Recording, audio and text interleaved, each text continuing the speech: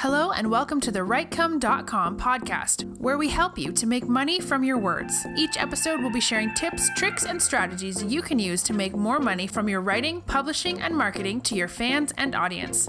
Let's get started with your host, Barry J. McDonald.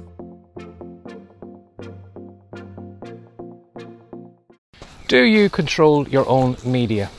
Now, this was something I hadn't given much thought to until a couple of months back when I got an email from Ben Settle.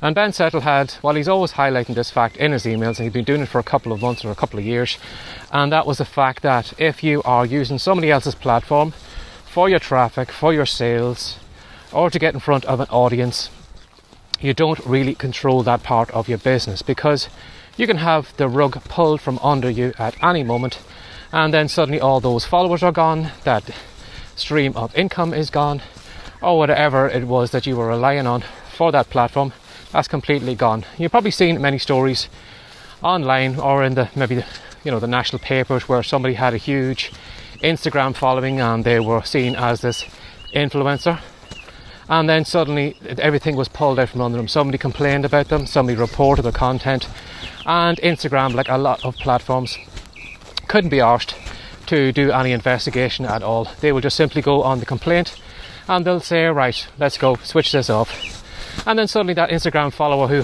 might have had a couple of million followers suddenly has zero, and suddenly that income that they were relying on, all those affiliate products or whatever that they were advertising in their posts, is gone, and that income is gone overnight because they didn't control the media.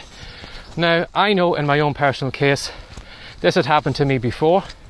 I had got a kids book box set on the Kindle store. Now, you'd probably assume if you weren't causing any controversy on the Kindle store, if you weren't writing anything that was racist or promoted hate or was anything like that, propaganda or something like that would cause any controversy, you could rightly assume that you could just keep uploading content in the Kindle store and make money from it from now until whenever you do stop. But unfortunately, I found to my own mistake that it only takes a couple of complaints, maybe even one complaint in this case, and suddenly your book disappears.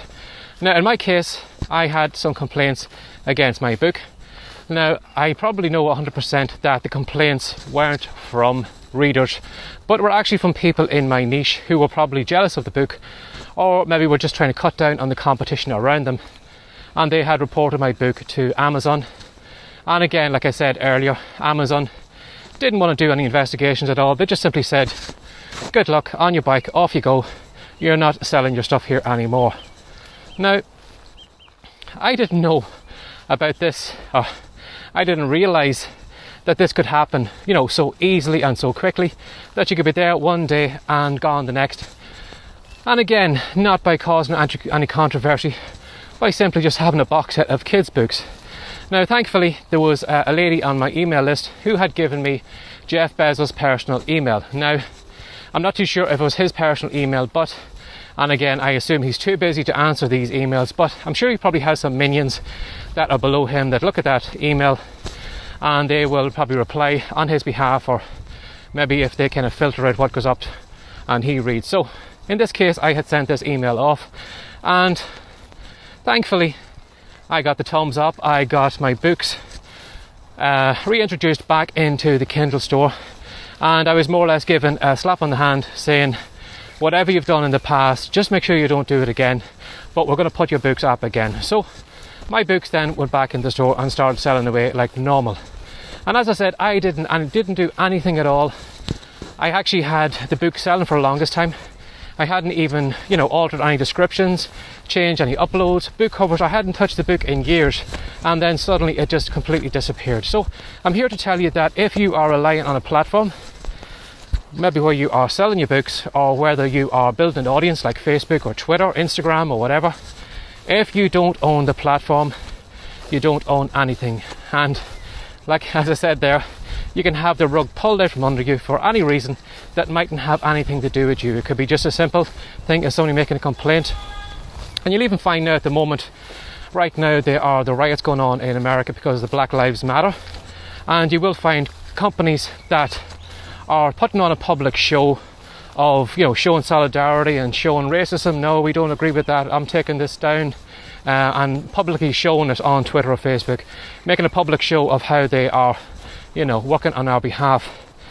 In an example, there's an old TV show, you may have watched it before, but it was called Fawlty Towers, and John Cleese was in it, and it was about this kind of, he was like a hotel owner who was just completely madcap. It was just a crazy kind of comedy show. But anyway, there was only a few episodes of it made, and for years that TV show was on constantly. It was always on, and there was only one episode that ever really caused a problem, and that episode was the one where you don't mention the Germans.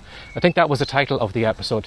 Now, what happened in that episode was that a couple of German people had come over and stayed in the hotel, and Basil, John Cleese, was frantically running around in this episode, running ahead of the people, saying, don't mention the war, and don't mention the Germans, and don't mention this and that. So it was a big kind of a laugh, but of course he was doing it out so much, doing it out loud, that it was impossible for the German people not to hear it.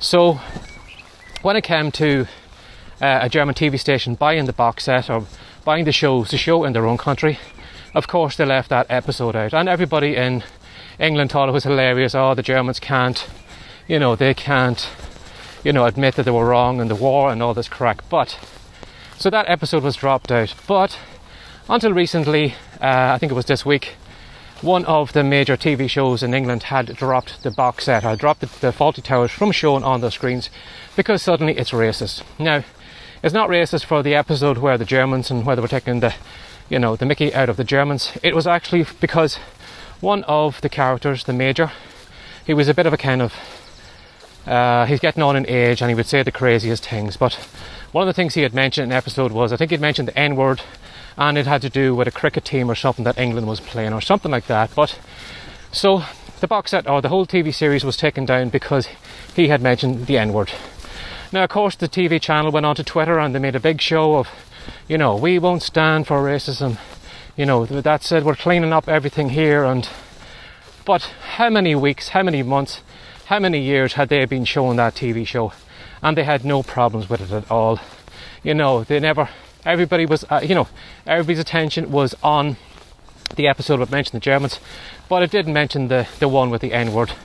And publicly they had gone out and taken the whole TV series down because of that episode.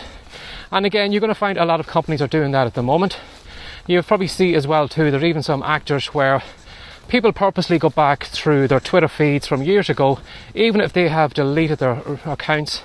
There is some websites that might have an archive or a snapshot of that Twitter feed, and you can actually go back through it and examine it. In the case of one of the actors on one of the CW shows, he had lost his job because he had mentioned something way back in, I think it was 2016 or earlier.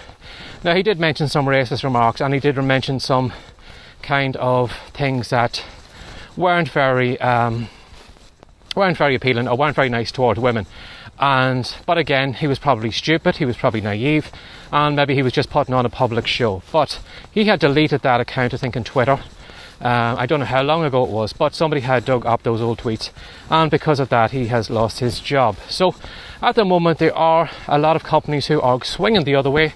They are going out of their way to make a show, the show that they are, standing for Black Lives Matter or standing for some campaign, and they will pull the rug out from under you. So as Ben said, if you don't own the platform and you don't control the media, you're not in control of anything. You could be just have the rug pulled out of you from any second because somebody said that you mentioned maybe a racist remark years ago, and whether you did or not, the majority of companies won't even look into it. They will just simply close you down and not even listen to your questions or your appeals or anything. So how can you get around that? Well, what I'm doing here is I'm recording these videos.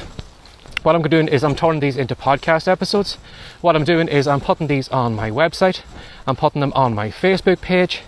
But I'm also storing copies of these on my hard drive on my laptop. So if YouTube ever takes these videos down, I still have them as a podcast episode. If my podcast is ever taken down, I can always host them on my website because I control my website. If my website host, again, closes me down for any particular reason, I've got a backup of a website that I can take to another web host and I can upload it again. Or I could create an app, or I could maybe take my business offline and maybe start collecting mailing addresses so I can contact my customers and my readers by mail. So if you are only relying on one platform, if you are only relying on, only one way to get in front of your audience, you are really leaving yourself on very shaky ground. So keep that in mind today. As Ben said, if you don't control your media, you don't really control anything, and your business can be taken down overnight. Again, not because something you might have said, but because maybe a competitor might have complained about you, or somebody had gone back to an old Twitter feed or an Instagram feed or something like that, found something that wasn't to their liking, and the company just pulled the rug out from under you without you knowing about it. So, a lot of people are, do post a lot of content to social media because they think that is the only way they are going to get in front of their audience. But there are so many different ways of doing it. So don't rely on one platform. Start thinking to yourself, how can I build my own media? How can I build something that I can control? Podcast episodes, YouTube channels. How can I maybe start creating my own website, put my own content on my own website? So at least if all those other places start closing you down, you still have that to rely on. Or again, as you said, at the another way you could go is maybe to create an app and put all your content through the app, or go offline and try and start collecting postal addresses of your readers or your followers and keep in contact with them that way. So give that some thought today. You mightn't think, well, I'm never going to cause any controversy, I'm never going to cause any problems. But as I said in that example, I wasn't causing any problems at all. There was no reason anybody should have, they could have complained about the quality of the writing, but that was about as far as anybody could take it. But unfortunately, I didn't control the platform and I suffered because of it for a short while anyway. So give that some thought, keep that in mind with your business. So if you'd like to ask me any questions in any future videos, or if you'd like to know more about the podcast or the videos, if you simply do a Google search on writecome.com, that's WRITECOME.com, you'll find everything there. And as always, thanks for sharing your time with me again today, and take care and have a great day. Bye-bye. Thanks for joining us today. If you'd like more from the writecome.com podcast, be sure to subscribe now for more tips, tricks, and ideas you can use to make more money from your words. See you in the next episode.